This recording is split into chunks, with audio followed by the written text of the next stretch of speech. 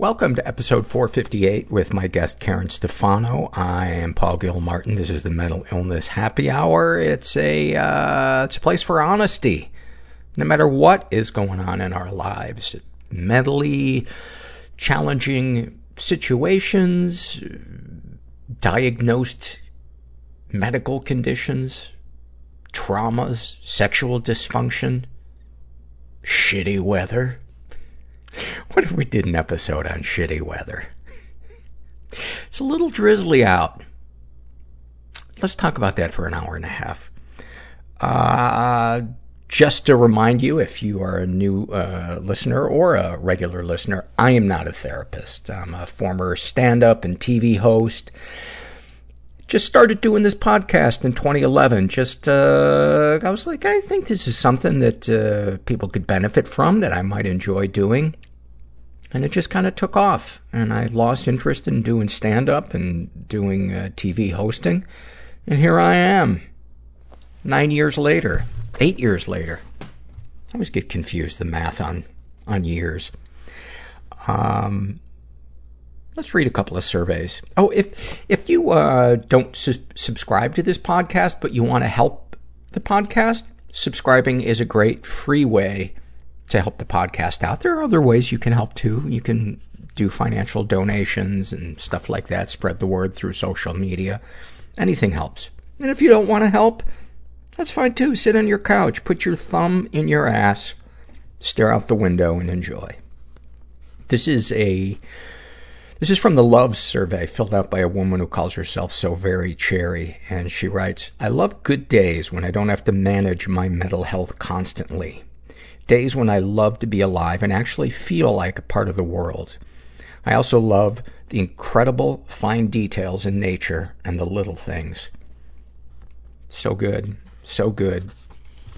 Being present out in nature and just noticing things. Actually, just being present even in the city. Yesterday I was taking Gracie for a skate. I put on my rollerblade. I couldn't look more dorky. I got shorts on, put on my rollerblades, a helmet, and we rollerblade, and she loves it. She gets so excited just when I pull the chair up to start putting my rollerblades on. She gets so excited, but it's kind of this fine line between taking in nature as I'm skating with her. There's this little bike path near my house that, for being in a city, is, I'll take it. It's not exactly nature, but it's not a crowded street with a bunch of billboards. But I like to try to take in the nature as I'm skating with her, but there's rocks and twigs and stuff like that on the bike path, and so I got to kind of keep my wits about me. So it's a combination of falling on my face and being present. But the thing I probably just concentrate on the most is just soaking in how much she enjoys it. I just imagine what she's thinking in her head. Like she's such a big shot and she's controlling this 3-block area that I skate her around, putting her scent down every 20 feet. She's the fucking best. I'm so glad she came into my life. Speaking of dogs, here's a love filled out by a woman who calls herself Hurting on the Inside. And she writes, I love waking up in the morning next to my dog as he is lying on his back, legs up in the air, with what looks like a grin on his face. Oh, that's so easy to picture that. Oh, I love anything related to the way that dogs sleep.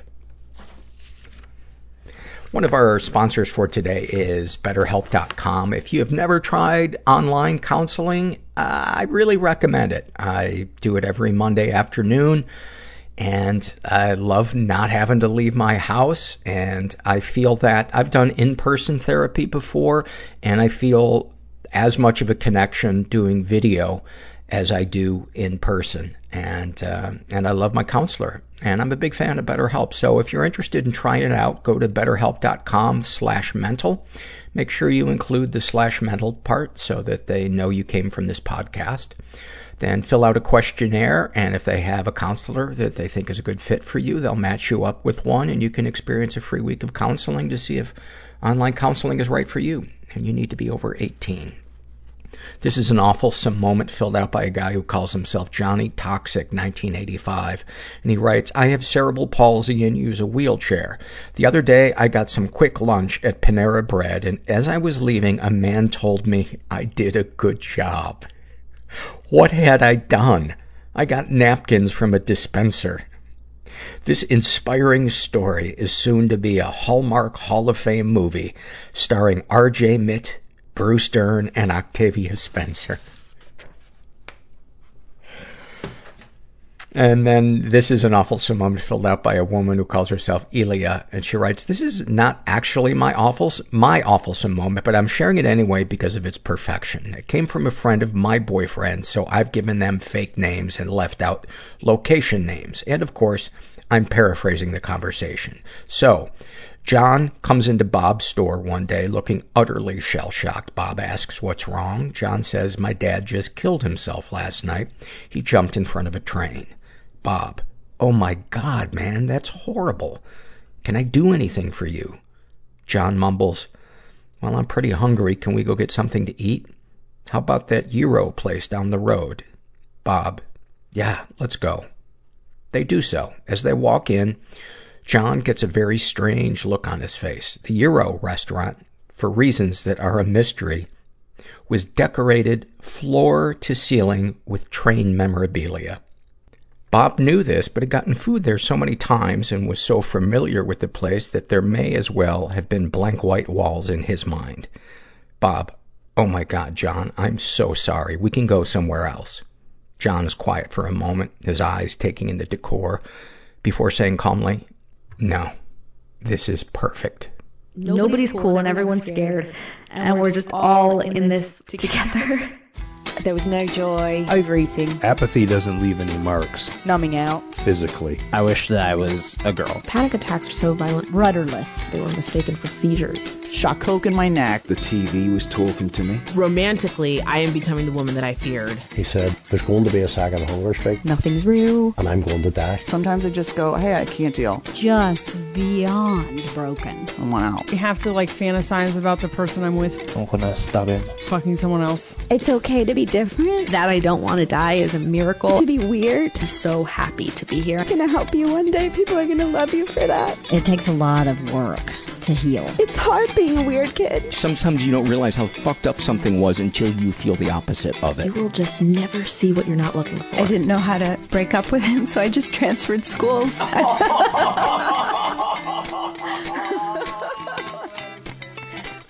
I'm here with Karen Stefano, who has a book called What a Body Remembers.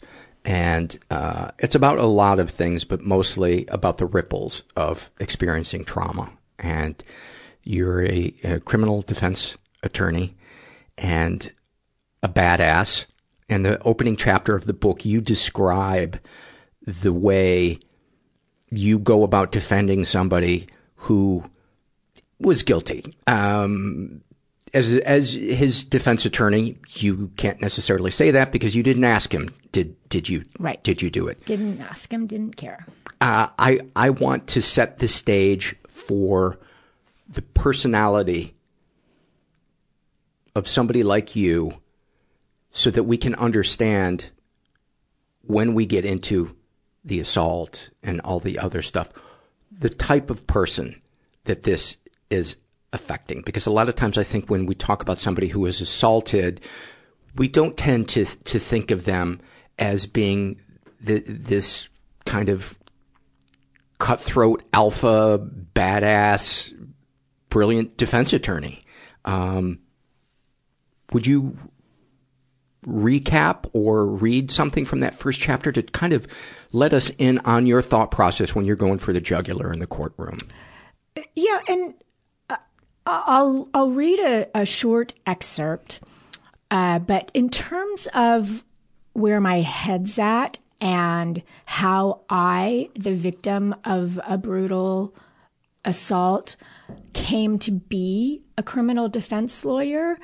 That's described in detail in the book. A lot of people, when they hear about that before they've read the book, say, no, how can that happen? I can't accept that. When you read the book, it makes a lot of sense. Right. And I pose a lot of theories about how I, the victim, and I'm using air quotes with that word because I don't like that word, came to become someone who is a steely advocate on behalf of her impoverished, uneducated, marginalized, victimized in their own way, bad clients.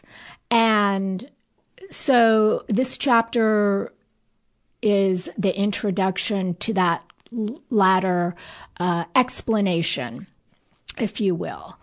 And yes, in chapter 1 here, it's a courtroom scene. The jury's just been impaneled and we're giving opening statements. And the deputy DA has just given his opening statement, describing violent assault, broad daylight, female victim, pistol whipped, robbed, and the defendant, my client Dwayne, is arrested a short time later in a car fitting the description given by the victim and with her purse minus some of its original contents. And so I'll just read briefly when it's my turn in this chapter to give my opening statement. My opening statement is more vague. As a criminal defense attorney, I cannot tell the jury that the evidence will show and then fail to deliver. As a criminal defense attorney, I can never quite be certain what the judge will let me get away with. In this trial, I know my client can't testify. This is for 2 reasons. 1, he's likely guilty, and ethical rules prohibit an attorney from putting on perjured testimony. I don't know for a fact that Dwayne is guilty. I haven't asked. I don't ask that question. I don't care. All I care about is convincing a jury to see reasonable doubt. The other reason Dwayne can't testify is that he has prior convictions for similar crimes. If he testifies, the DA is allowed to impeach his credibility as a witness by bringing up those prior assaults. Once the jury hears about them, they will assume he's guilty. No question. I expected Dwayne to be a difficult client, but he isn't. He understands that of all the people in this world, I'm the only one on his side, the only one fighting for him. He likes me and knows I'm a good lawyer, a lawyer working like hell for him in a difficult case. On the second day of trial, the victim testifies. She is blonde and petite like me, in her early 30s like me.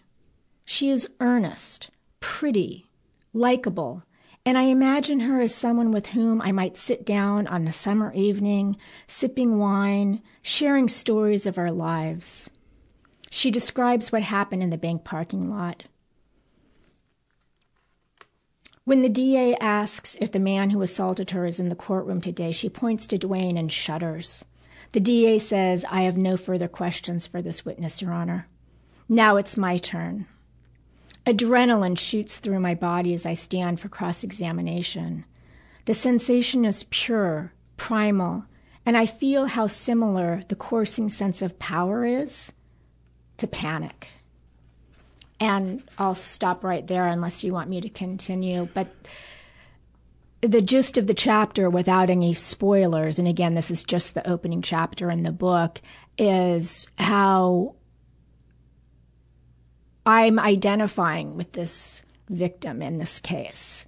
And I identify with her because I was that victim on the witness stand just about 10 years before I was doing this trial in my capacity then as a defense lawyer. And how I know that my pummeling is probably making it worse for her, And yet my duty, ethically, morally, is to my client. And no one's looking out for my client. And yet at the end of the chapter, again, I'm identifying with her, and I'm wondering if she feels how I felt when I was that victim on the witness stand. So that's the introduction. And then we go back to 1984 at the time of my own assault and go kind of chronologically in time. There were some details, too, in that first chapter where you talk about the color of clothing that you wore. You wore a soft pink. You made sure to touch the defendant's arm so that people could see you weren't afraid of him. Right. You made sure that he didn't show his tattoos. Right. His tattoo said, trust no bitches. Right. Right. She said that she didn't see that he had a tattoo, and that would seem like, well, that must be an issue, and you share, with the reader the fact that he had dark skin and his tattoo was dark and it was almost impossible to see. So all of these things you are hiding. You're doing a great job, whatever problems people may have with the fact that that's the way the legal system works and that is your duty, is to legally defend this person. It's so hard to wrap your mind around this when you were on the other side. Right. And that's, frankly, why I think this story is interesting. As I share in the book, I went to law school with the intention of becoming a prosecutor. I wanted to put away the bad guys. And as I describe in the book, just by twists of fate, that didn't happen for me. And I put my toe in the water at first to become a criminal defense lawyer, thinking, I can never do this. And then I felt, again, marginalized by prosecutors. It was so black and white to them. There were no gray areas. And how so? Well, it just seemed like, so you're in the windowless room outside of court doing plea negotiations with the deputy DA. And there weren't really any negotiations. It was like, this is the deal. Take it or leave it. You don't like it, go to trial. And it offended me, frankly, that everything was so neat and clean and tidy to them. They didn't realize that people fuck up. People make mistakes. Some people don't have safety nets. And it kind of got under my skin. And then doors opened for me in the criminal defense world, and I walked through them. I found power in my voice in the courtroom, a voice that I didn't have as a victim. And again, in the book, I describe people's psychoanalysis of how this can happen. You were a victim. You got just flayed on cross-examination when you were testifying against your assailant. And you didn't like it. And yet here you are doing the same thing.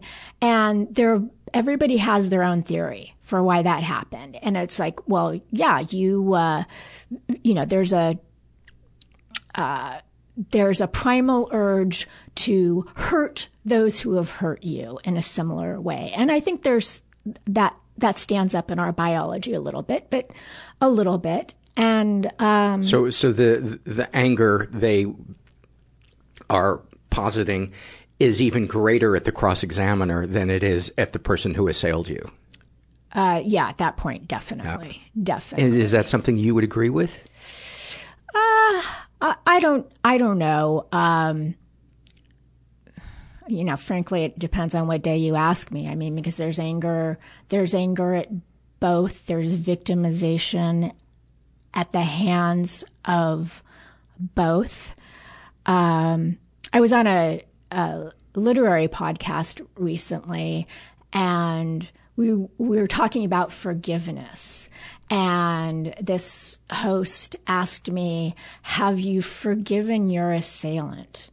And there's this long pause as I contemplate that. And I still don't know if forgiveness is the right word. It's, I've certainly processed it and let go of it. That's for sure. But it's taken me a lot of time to do that. But just one more thing, if I may, in the category of people psychoanalyzing how a victim of an assault, a brutal assault, goes on to become a criminal defense lawyer, I was at a reading in Minneapolis recently, and the host of that reading afterwards said to me, I know the answer.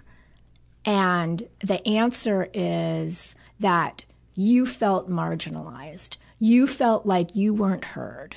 And you weren't a person of resources.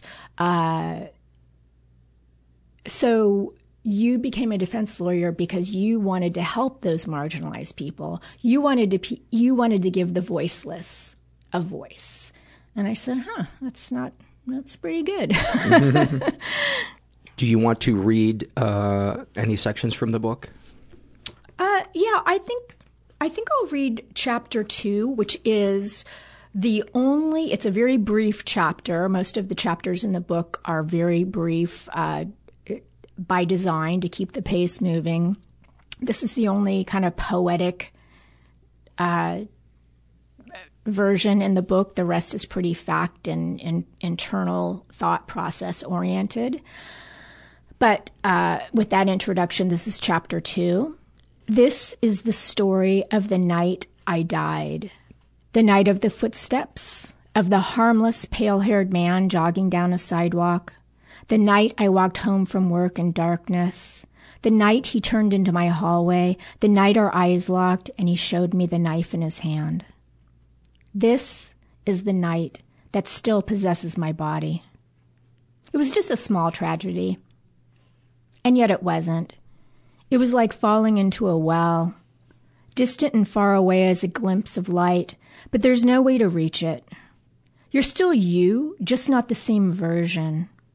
You're stuck and can't climb out, can't even begin to know how to get out. And though there are people up there, people who want to help, those people don't know how. And you don't know how to let them. So you stay stuck in that deep, dark, cold place that has swallowed you.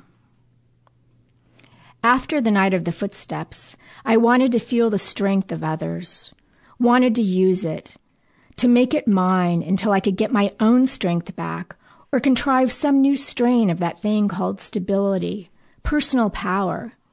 But I couldn't find it. Not in the lover I wore out with my clinging need, not in the mother who promised only to make it worse, not in the brilliance of the university where I pretended to belong, not in the department of gun-wearing, baton-toting cops among whom I orbited 25 hours each week. They were all strangers. So in the days, weeks, months, years following my brief meeting with the man and his knife, I learned something I didn't want to know. Beneath the narrative of our days, there is another story, a story we don't get to write.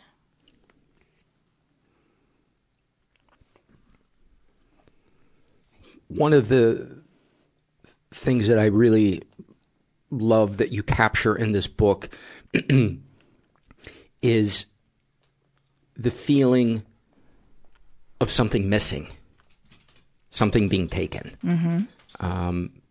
People who have never experienced violation, as you and I were talking before we started recording, it's not the event, it's the ripples that fuck with you. Yeah.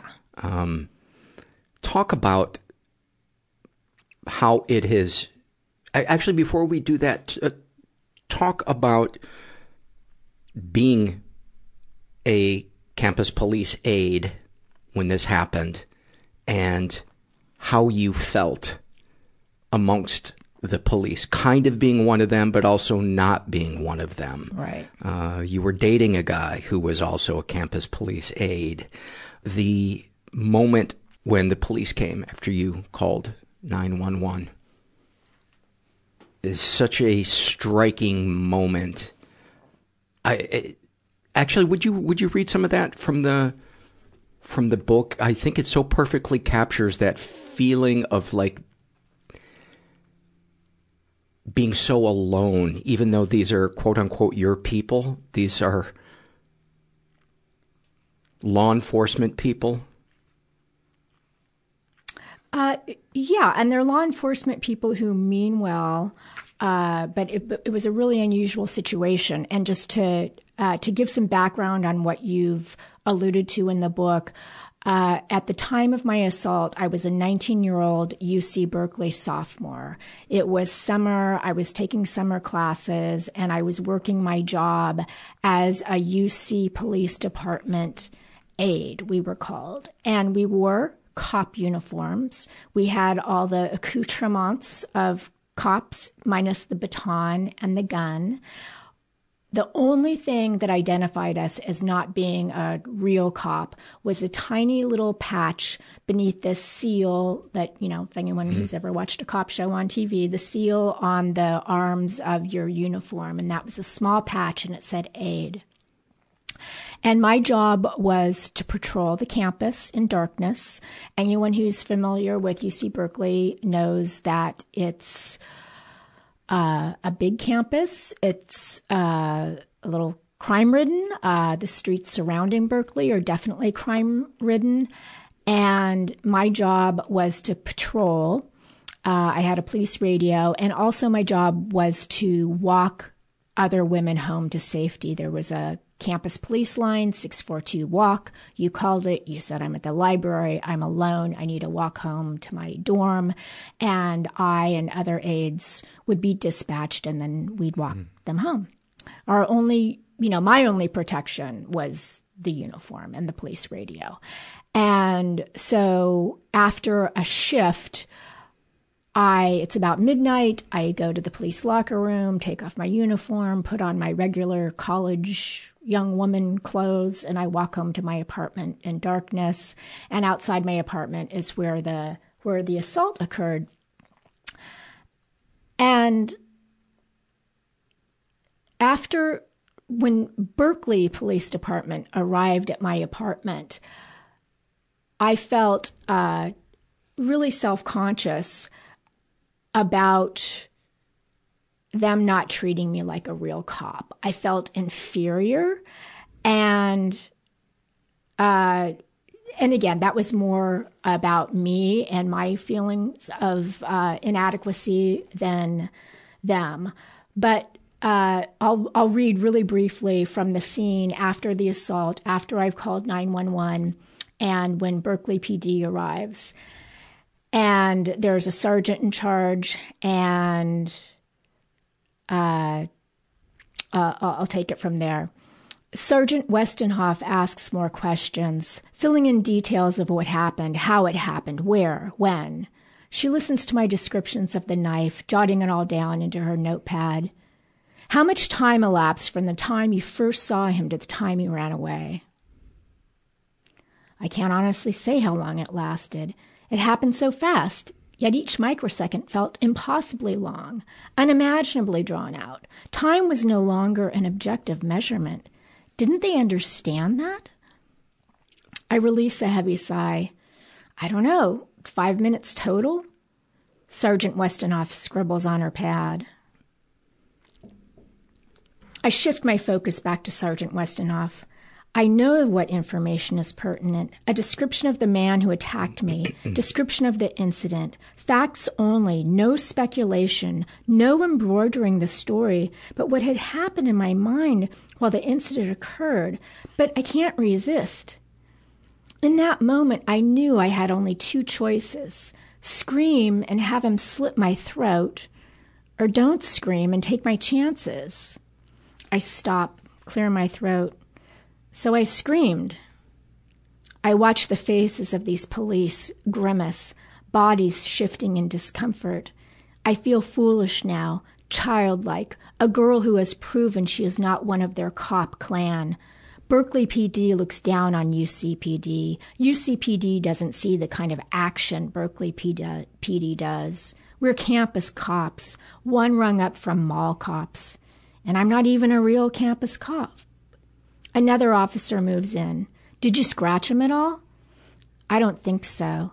He has me hold out my hands, taking them loosely in his and giving them a once-over, like an impatient father checking to see if his child washed properly. And what goes on to answer your question, Paul, after that is that I'm still in my little universe of a campus police department. And the code of conduct in a police department is be tough, be tough, be tough. And that's what I tried to do. And in doing so, as I describe in the book over several chapters, I do myself a huge psychological disservice. People reach out to me awkwardly because it's an awkward situation for people who are orbiting around the victim. And this was also 30 years ago. Right. Which... Yeah. We've come a long way. We've come a long way in terms of our sensitivities. But when people would reach out, I pushed everybody away. And my mantra was, I'm fine. I'm fine. Nothing even happened. I wasn't raped. It was just, it's just a little knife attack. I'm not the type of person to be affected by such a little trifle as this. And when we lie, we create distance. And, just to survive in this world, I think we have to lie a little bit. We can't always go out with our innards on display. Crying at the grocery store. Mm-hmm. Even if we feel like crying at the grocery store, we have to try to keep it together. But that's a lot of what this book is about too, is, lying. I imagine that you've come across people who tried to comfort you by saying, well, at least you weren't raped. Oh yeah, that. And also, more harshly, and I'll share with you, we've been promoting the book pretty aggressively and saying what it's about. And there was recently a comment, and you're like, Karen, grow a thicker skin here. There was a comment on Facebook by a woman who I don't know, obviously, and who obviously hasn't read the book. And her post was, about the book cover description, and her post was misleading. And someone else replied, ? And this woman, and this is like today, 2019, she wasn't even raped. And just even relating that to you, I just get shivers of anger and feeling misunderstood and hurt. And it's like, you've so diminished my experience, and you're another woman, and it's 2019, for fuck's sake.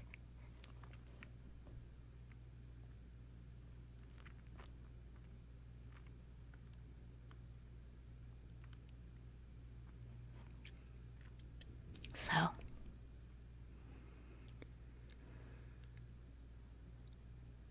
I think a lot of people, and I don't know if it's because they've never had innocence taken from them, mm-hmm. but that's the real crime, is having the message pounded into your brain involuntarily that you are not safe in this world.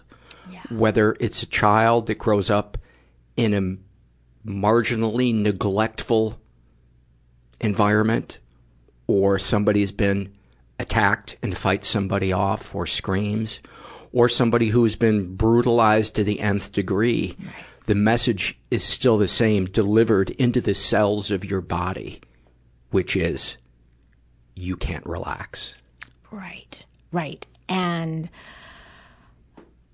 that's something that I experienced post-assault, was just a debilitating sense of hypervigilance, which obviously my assailant had kind of jogged up behind me. I thought he was harmless. He wasn't. But my trigger then became the sound of footsteps behind me. Well, when you're at a university with 30,000 people, you're going to hear some footsteps, right? So joining the track team was out of the question. Yeah, the track team wasn't going to happen. And then, the other interesting thing, Paul, is just like, the shame you feel, that, I shouldn't be so upset, and you're going through this, your worldview has completely changed. I'm safe.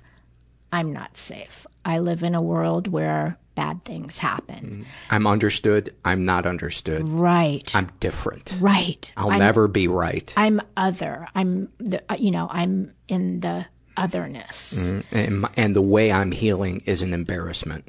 Right. That to me, even though what I experienced was different than what you experienced, violation is violation, and second guessing the way in which we heal was for me one of the biggest mind fucks in healing, was feeling like I'm not doing this right. I'm not doing it fast enough. I'm stupid. I'm weak. I'm confused. I'm needy, etc., etc. There were so many things in your story that I related to, and you captured so well that inner monologue in the brain of the person who was trying to get that peace back that was taken from them. And it doesn't matter what the circumstances are.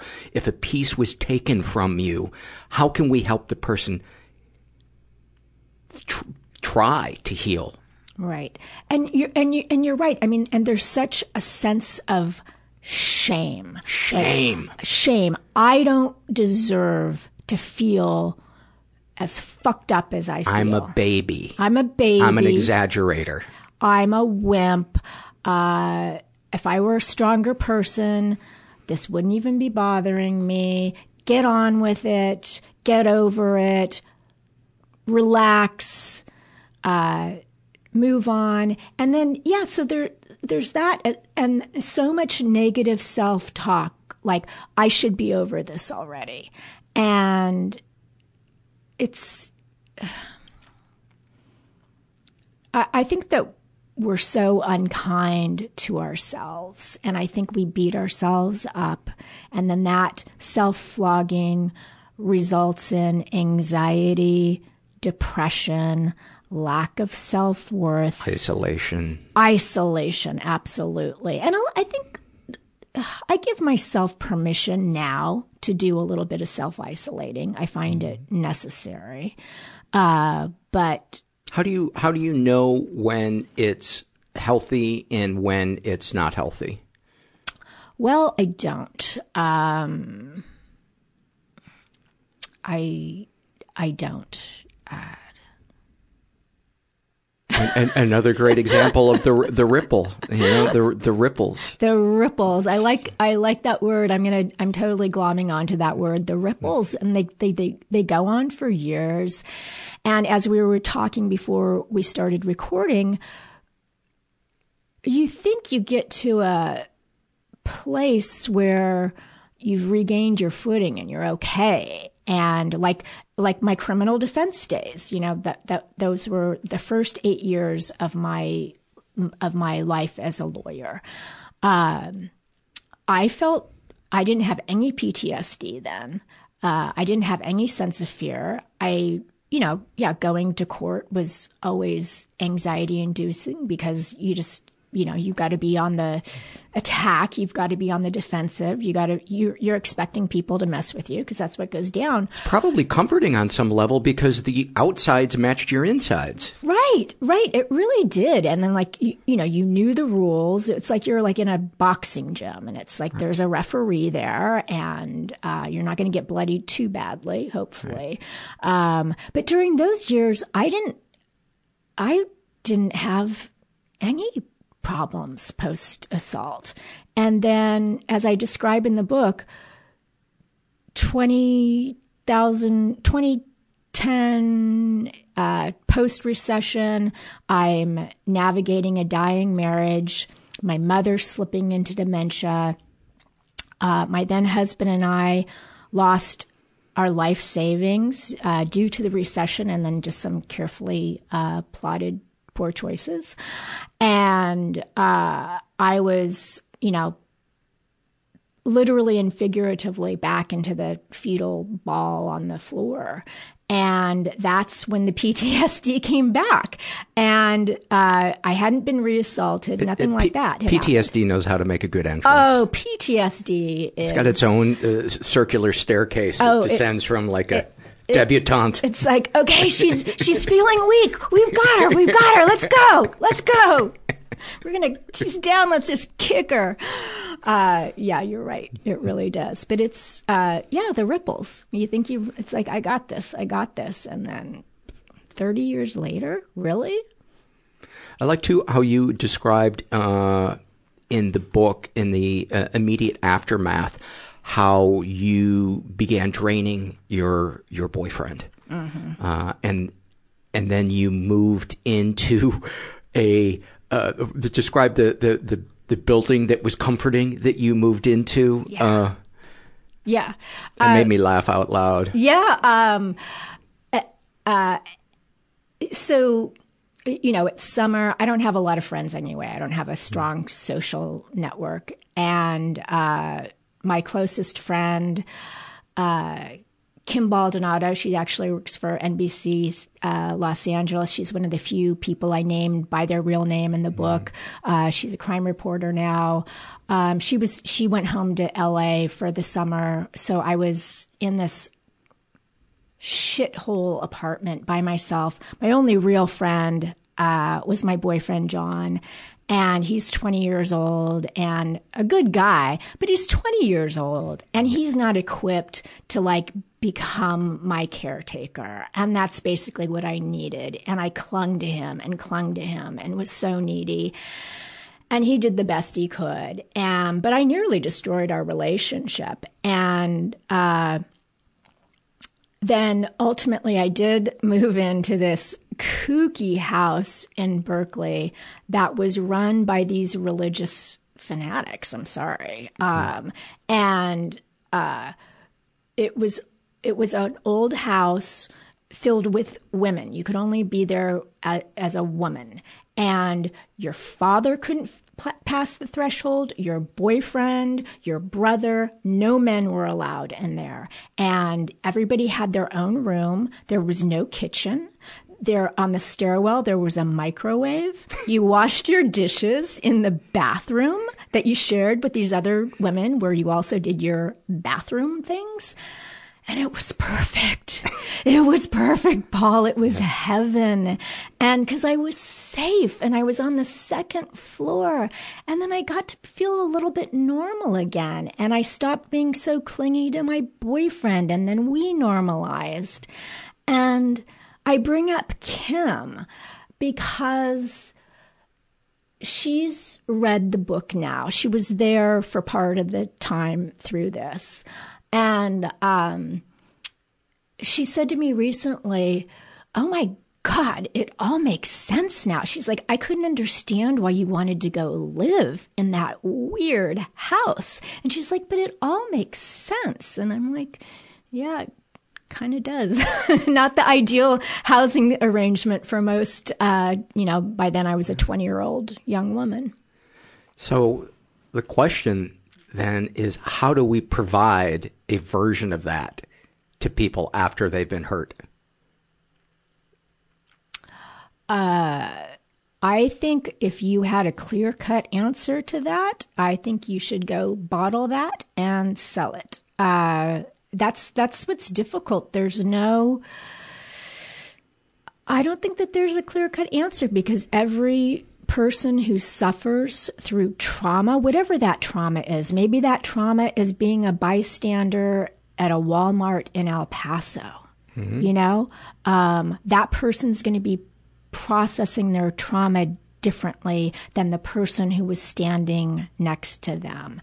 And what they need in terms of help, and what they need in terms of an outstretched arm down to them in their own dark personal well, like mine, it's going to be different for everybody. And that's why it's so complicated. But I think, if I had to give an answer, I would say reaching out and saying, I'm here for you. And I'm not going to judge you. Maybe you're self-medicating in a way that I don't think is healthy, but I'm going to back off, at least for a little while. I love you. Your words matter. Let me help you even with the baby steps. Maybe you need a therapist, but you don't have the wherewithal to go Google therapists in my area and vet them. Let me do that for you. Like help. And then, and this is the really hard part, I think, is be there for the long run. Be there when they fuck up still and they don't do what you might think they need to be doing to propel their healing forward. So that's my, 50-cent analysis. What about the person who just consistently refuses any kind of help and just wants to stay stuck? Because at a certain point, it becomes enabling. And I don't know where that line is between support and enabling. And I suppose that's why support groups and therapy and all of that stuff is important, because this stuff is complex and it can't be solved on an episode of a podcast or in a sentence or two. Because that person who might be getting drained, they might need to start practicing self-advocacy and to pay attention to their battery, to make sure that their battery isn't being drained, so that they're not walking around feeling dread, waking up in the morning and feeling resentful. That maybe they just need a break from that person for a week or a month or whatever to recharge their battery. And maybe they need a script to be able to share with the person they're trying to help that they love them, they're not disappearing, they just need a break because they're at their wits' end or whatever. I don't know, but these are the conversations we need to start having. Or everybody just needs to have their experience diminished on Facebook by a stranger. Right? That's like that's always a good part in the ripples of the healing process. There's no shortage of that. Where do you feel like you're at today? Honestly, I'm still a little bit all over the place. Writing this book was obviously difficult. It was re-triggering. And then now that I'm in book promo phase, I'm out here having very personal conversations. I'm talking about a difficult time, several difficult times of my life. I'm putting myself out there doing something as having done something that a lot of people don't understand. It's like, wait, you're an assault victim and then you're defending these terrible people. How does that make sense? And again, I think when people read the book, I think it makes perfect sense. But so, I'm exposing myself, and I'm exposing myself to people who, as we talked about earlier, who've diminished my experience, and that's been very hurtful. And so part of me feels strong, part of me feels like if you can write about this, about these times of your life, you can do anything. So sometimes I feel incredibly empowered. A lot of days, I feel very exposed, very misunderstood still, and anxious. You know, anxiety is my kind of go-to emotion. It always has been, and I hope to not say that it always will be. But I'm going to anxiety a lot lately. Yeah, the aftermath of trauma really amps up the fear of the unknown. Right. Yeah, and it's interesting. Yesterday, I was feeling very, very anxious, and I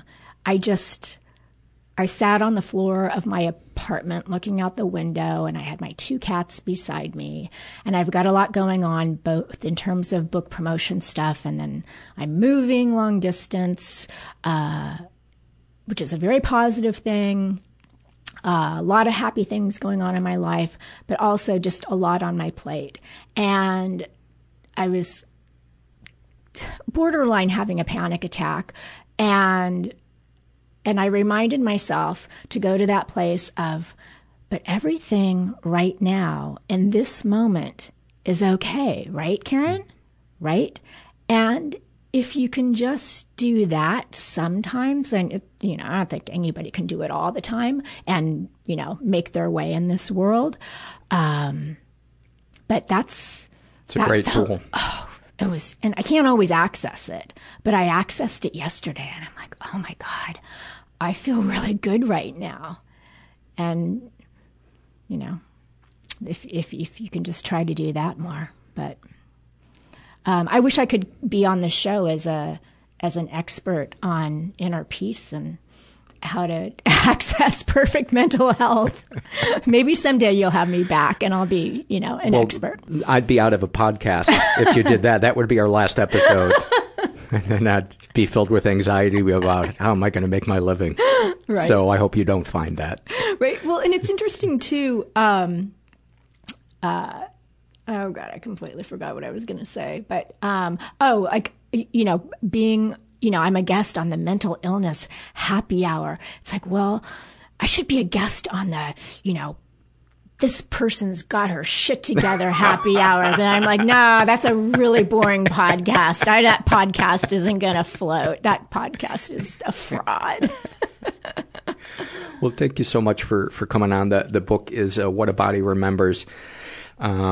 And just congrats on really, really capturing what it's like to be in the skin of the ripples, and what a mindfuck it is, and how perfectly imperfect you navigate that and describe that. I know it's going to bring comfort to a lot of people. That's my hope, Paul, and thank you for having me on. I'm a huge fan of the podcast. We don't need to end this with a lie. I hope you guys enjoyed that conversation as much as I did. One of our sponsors for today is the app Calm. The importance of a good night's sleep. If we don't sleep well, our next day blows. Our body doesn't feel right. Our brain doesn't feel right. And Calm is the #1 app for sleep. With Calm, you can find a huge library of programs designed to help you get the sleep that your brain and your body need. They have soundscapes. They have over 100 sleep stories narrated by really cool voices like Jerome Flynn from Game of Thrones, comedian Stephen Fry. So if you want to seize the day, sleep the night with the help of Calm. And right now, you guys get 25% off a Calm premium subscription at calm.com/mental. That's CALM.com/mental. 40 million people have downloaded Calm. Find out why at calm.com/mental. This is an awfulsome moment, and I've read this one before, on the podcast, but it was a long time ago, and I just love it, so I wanted to reread it again.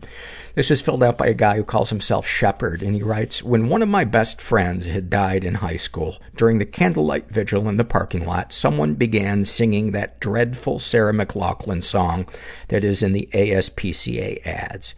Before anyone else joined in, someone else blurted out, "He hated that fucking song. Stop singing before I shove that candle up your ass."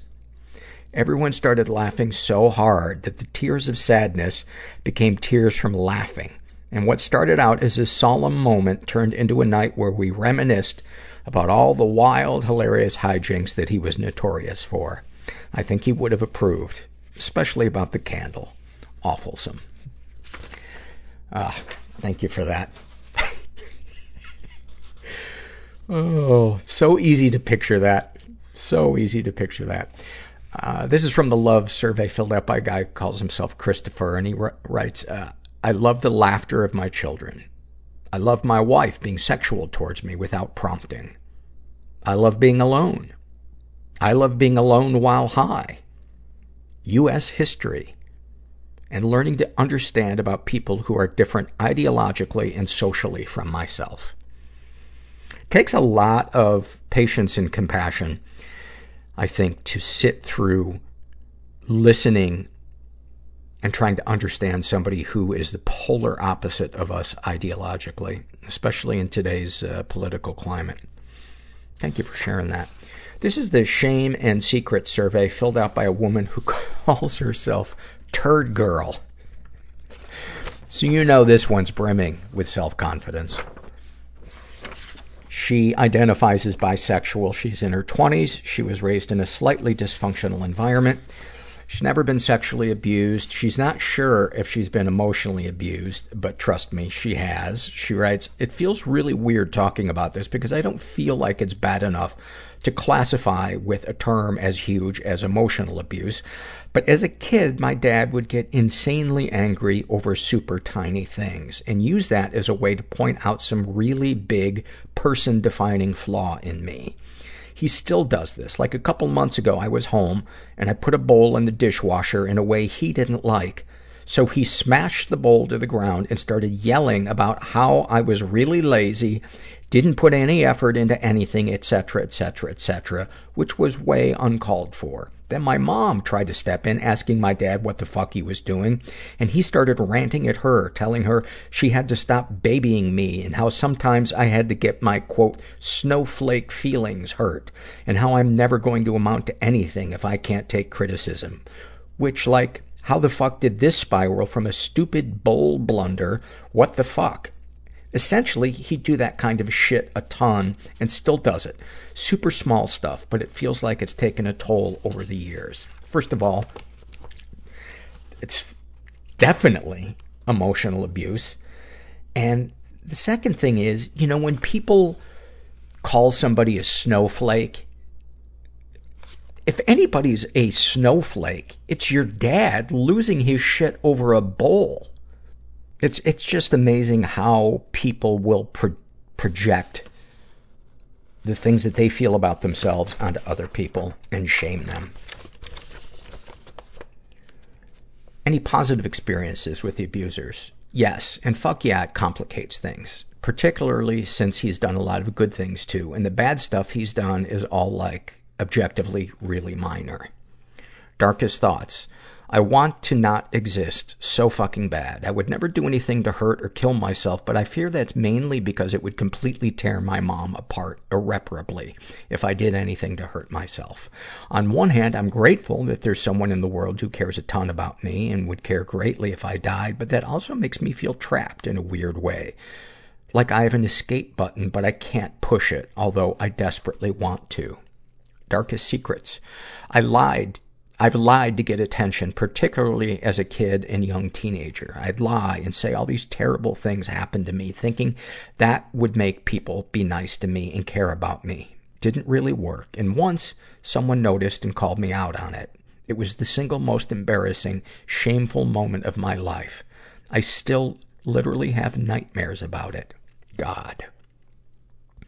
sexual fantasies most powerful to you? Honestly, if I could just ever have a sexual partner that I'm confident to be with in a remotely sexual situation, that would be rad as hell. I've never been sexually, romantically, or emotionally intimate with anyone, so the idea of having someone that would have all three is the dream. Literally a dream, though. Like, I can't imagine me ever getting intimate in any way with anyone, ever, even though sometimes I really want to. Sharing this makes me feel sad and vulnerable as hell. I never ever talk about this in a way that's remotely serious. It's killing me not to soften this shit with humor right now. Also, I don't think I answered your question properly because this isn't even a fantasy. Whose fantasy is as PG and lame as this? First of all, that is not lame. I think it's beautiful.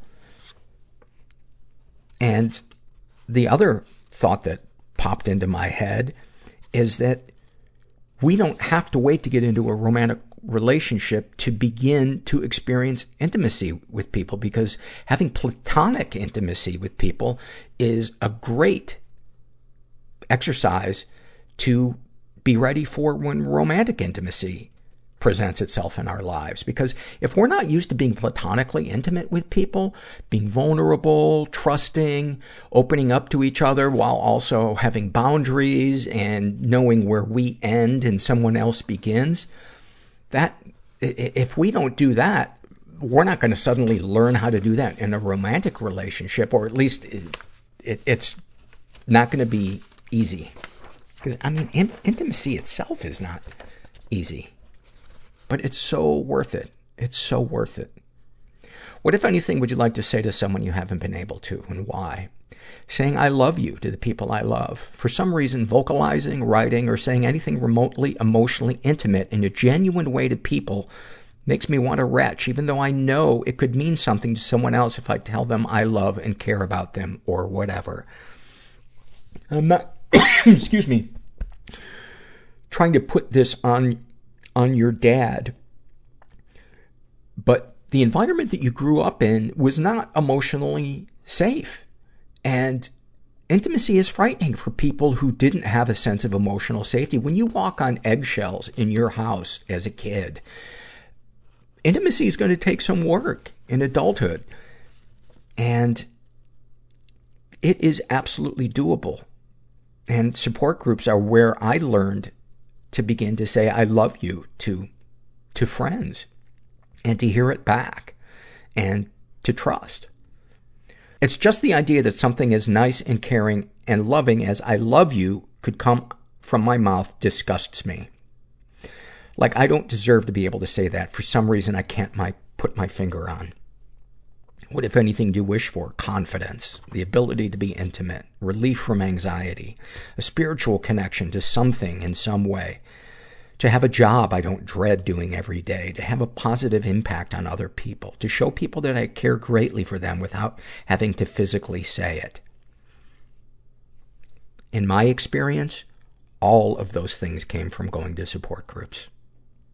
Have you shared these things with others? No, except for once with a therapist. I physically couldn't get it out, and the therapist didn't really push it. I never brought it up again, and I felt ashamed. How do you feel after writing these things down? LOL. Do I have intimacy issues? ?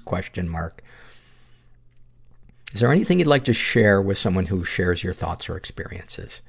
I'm not really sure what to say other than you're not alone, and solidarity and much love to you, brother, sister, gender neutral compadre. Thank you for filling that out. I really hate to sound like a broken record, but not only would you benefit from the right support group, but the right support group would benefit from you, because it sounds like you have a lot of love to give and you're seeking. And if nothing changes, nothing changes. This is from the love survey filled out by a woman who calls herself Urban Dweller, and she writes, I love fresh out of the dryer socks. Oh, that is such a good one. And fresh out of the dryer sheets. Those are good too. The feeling is you're just about to drift off to sleep. Chicken noodle soup on a cold, snowy day. Oh, that is a great one. baking bread. I've never baked bread, but oh, the smell of bread baking. And the sound of children playing. I love the sound of children baking bread. Child labor in the 20s. Oh, the smell of baking bread. I don't know how it was that I smelled baking bread in the 20s. Just a bakery full of 6-year-olds. I'm sure that bread didn't get fucked up. There's a photographer named Lewis Hines who had a really profound effect on getting child labor laws enacted, and one of the projects that he photographed a lot was child labor in sweatshops around the turn of the century. I guess it would have been maybe the early 1900s. And his pictures are amazing because they're so clear. A lot of times old-timey photographs can be a little blurry, but the focus is so sharp. You can see like the texture on the shoelaces of these kids in the factory and the dirt under their fingernails, and it makes it so real that it when I looked through that book, I could feel just, I don't know, I guess that's great art when somebody can bring feelings out in you. This is a shame and secret survey filled out by a trans man who calls himself Salty Boy. He identifies as gay. He's in his 20s, was raised in a totally chaotic environment, was the victim of sexual abuse and never reported it. He writes, "My mother was generally inappropriate around us, but something you mentioned in a previous episode made me realize how serious it was. After I'd just come out to her at the age of 15, for some reason she took that opportunity to tell me all about her sexual history. Gee, Mom, I really don't need to hear you laughing about being molested by your employers as a teen. In fact, I'm really fucking disturbed. Can we please, for the love of God, go back to talking about me being gay?" He's also been physically and emotionally abused. "My mother would beat me and my siblings when we were young kids as punishment, but would never tell us why it was happening. So, of course, all we retained was, mistakes are to be feared, never make them. When my parents divorced, my mom only wanted me for the child support checks, and it was very apparent. I felt incredibly objectified, and I still do after she ditched me to move across the country while I was still in high school. I felt like I was tossed in the trash by a garbage monster." Any positive experiences with the abusers? "After my cousin molested me when I was 2, my mom did her best to keep her family from doing anything to us kids. It pisses me off that we still had to see them every year, though." Darkest thoughts.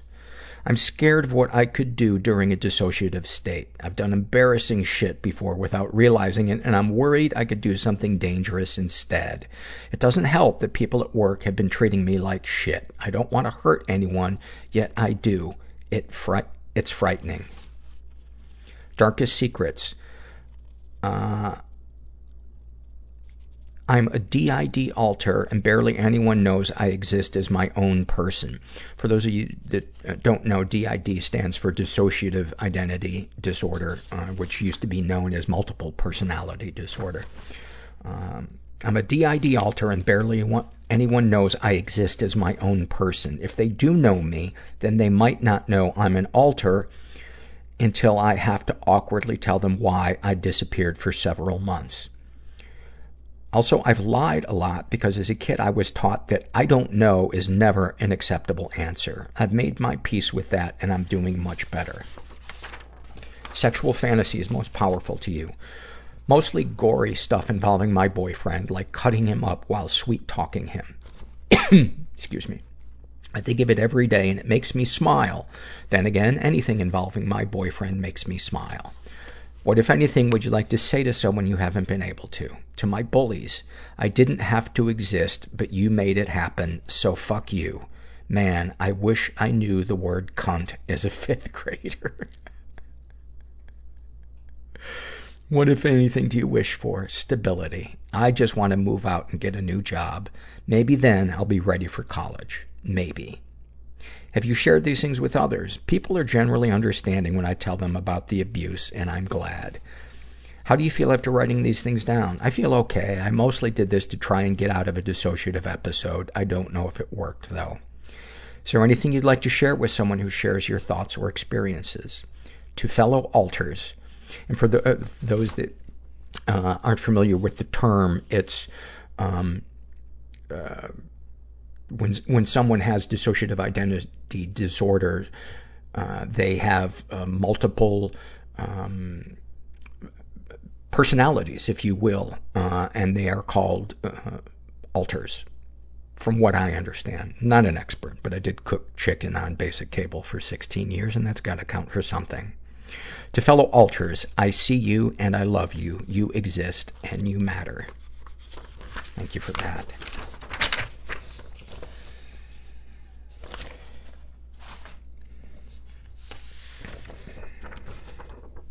This is from the Love Survey, and this was filled out by a woman who calls herself Eliza. And she writes, what I love is a quiet morning where I will take a twig stove, not sure what that is, and hammock, and muesli for a hike in the local woods. I'll string the hammock, make coffee, eat my breakfast, and relax, swinging in the breeze, listening to birds and bugs and the rustle of leaves. One of the few things that relaxes me enough to take a full breath. Bliss. Wow. That sounds so amazing. Oh. That has turned into me hating you for having that, and me not. That took a terrible turn.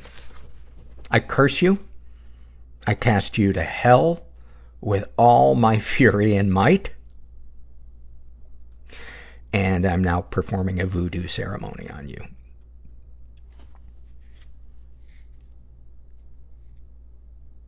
This is a happy moment filled out by a woman who calls herself Finally, Hopefully, the Light at the End of the Tunnel. She writes, I've recently started taking steps to manage my anxiety that started getting out of hand after having my second child. Looking for a creative outlet I can insert into my crazy daily schedule led me to start painting.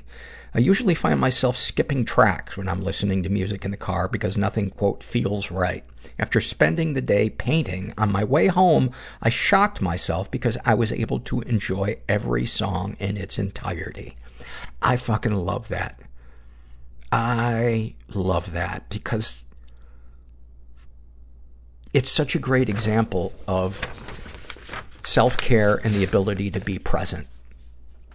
To get rid of that restless feeling like we're not in the right place doing the right thing and somehow we're missing out on life. And that feeling when we feel like we're in the stream of life and we're okay with reality is so, so amazing. It's so hard to get to, though. It's so hard to get to. This is a shame and secret survey filled out by a woman who calls herself Mary. She identifies as straight. She's in her 20s. She was raised in a totally chaotic environment. She was the victim of sexual abuse and never reported it. She writes, I dated many men who would only want one thing, sex. I was starved of love. I so badly wanted to connect with someone and have someone be around me that I endured years of painful sex with men who would never consider me. Once I told an ex-boyfriend that while in the middle of sex, I had to in the middle of sex, I think that's a typo. Once I had told an ex-boyfriend that while in the middle of sex, I'd asked him to stop, that he was hurting me, and he replied, hold on, I'm almost done. And I did just that. Another time, a man I hooked up with had just finished the act, and I went to cuddle him. He put his arm around me gently and told me, wow, you're really lonely, aren't you? Oh my God.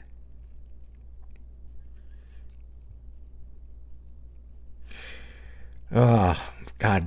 Such a great example of just somebody blaming the other person for their issue. I just stayed quiet. When I was 18, I was at a friend's apartment. My boyfriend at the time was leaving to work, and I walked him to his car to say goodbye. On my way back, a man stopped me in the stairwell and told me he was a photographer. He flashed his card at me, then said I was beautiful and I'd be a great model. He said he wanted to see something and took me to the corner of the stairs. I was wearing a skirt. He knelt down and moved my panties and touched me. I panicked, froze, and then told him I had to go. When I got back to the apartment, I told my friend and called my boyfriend, who came back immediately. They asked what happened. I explained, and they wanted to call the cops. I was scared. I was crying and feeling traumatized, and I didn't want to relive this again with cops. I was dressed provocatively, and I guess at the time I felt like I did this to myself. It was my fault. Well, because of that, they both started suggesting I was faking this and making it up. I never dressed that way again, and when I told my father and current boyfriend about it, I never told them the full story. My father cried, and my boyfriend held me and reassured me. I'm so thankful I have them in my life. So many people don't understand the freeze aspect when somebody is being put into a situation that's traumatizing. They always think that, oh, why didn't you run? Why didn't you speak up for yourself? Why didn't you say something?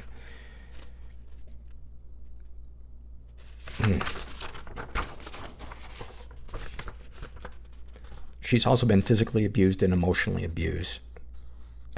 She writes, I guess I was physically abused? ? My mother used to whip me with a belt or smack me with a sandal when I was really young. It wasn't often, but I learned to not piss her off. Ha ha. My mother's Mexican upbringing was the same, if not way worse. So while it doesn't make it right, I don't blame her for emulating that.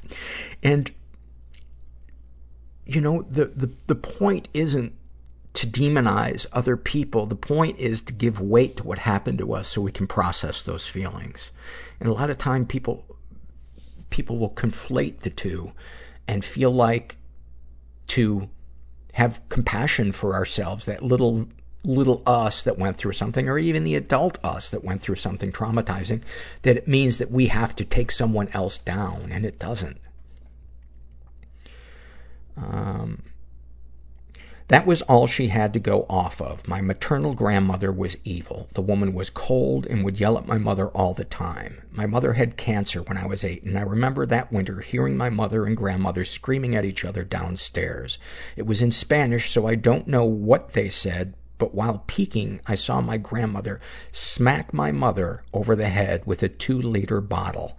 My mother had cancer. I was so scared and mad all at the same time.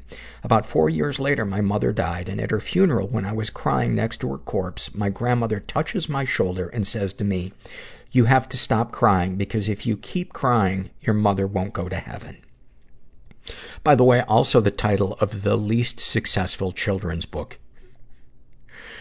After I regained my composure, I spent the rest of that night with my friends, smiling and laughing, because I didn't want to get yelled at for crying. My father and I lived with my grandmother after my mother's death, and suspiciously, the food that my father ate always made him sick.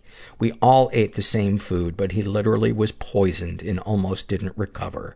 We both packed up one day and left and never looked back. Wow. Any positive experiences with the abusers? Despite the infrequent beatings, my mother was a beautiful woman who suffered so much abuse in her life. And despite that, she was still an angel to others. My mother was always supporting me in my endeavors. If I was doing bad in a class, she would scold me, but then sit down and teach me. She would draw and color these beautiful pictures. One day, on my birthday, she picked me up from school, and when she opened the front door to the house, I saw a trail of Pokemon booster packs leading upstairs.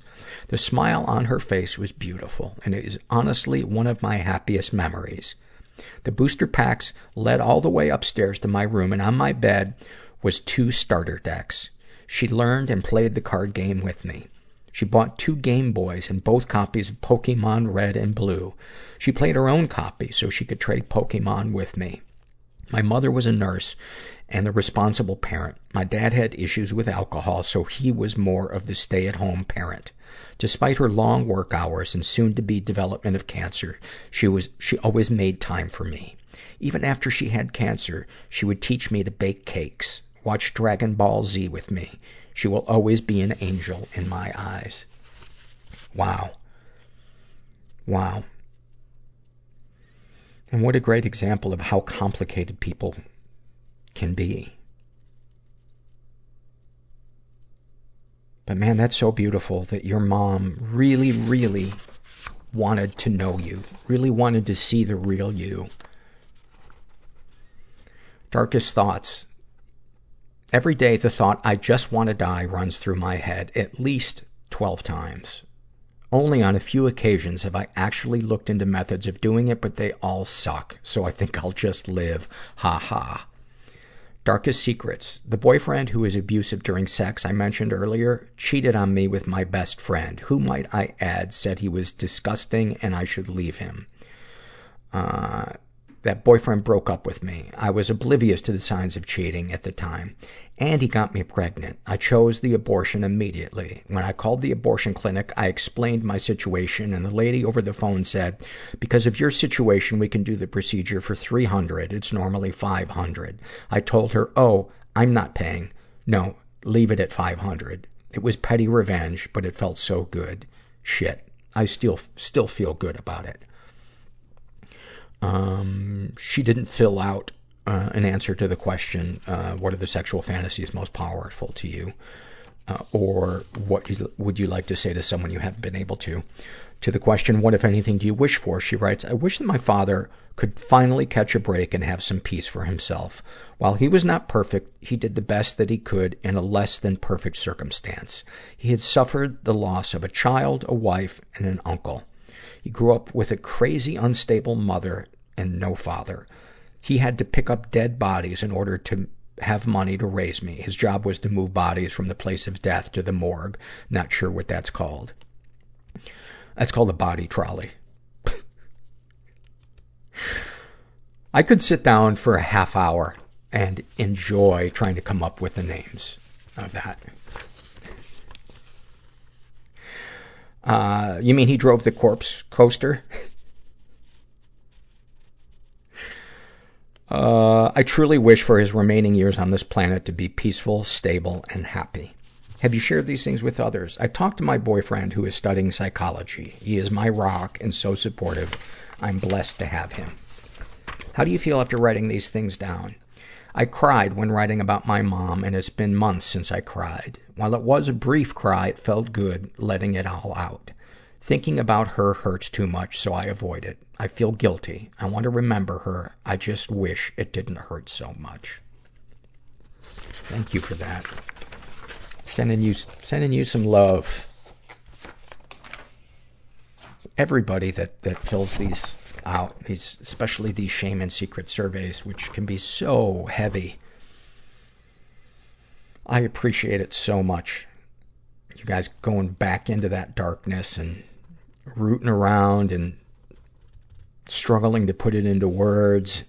It is such a big part of not only this podcast, but how I experience doing this podcast and what I get out of it, which is a lot.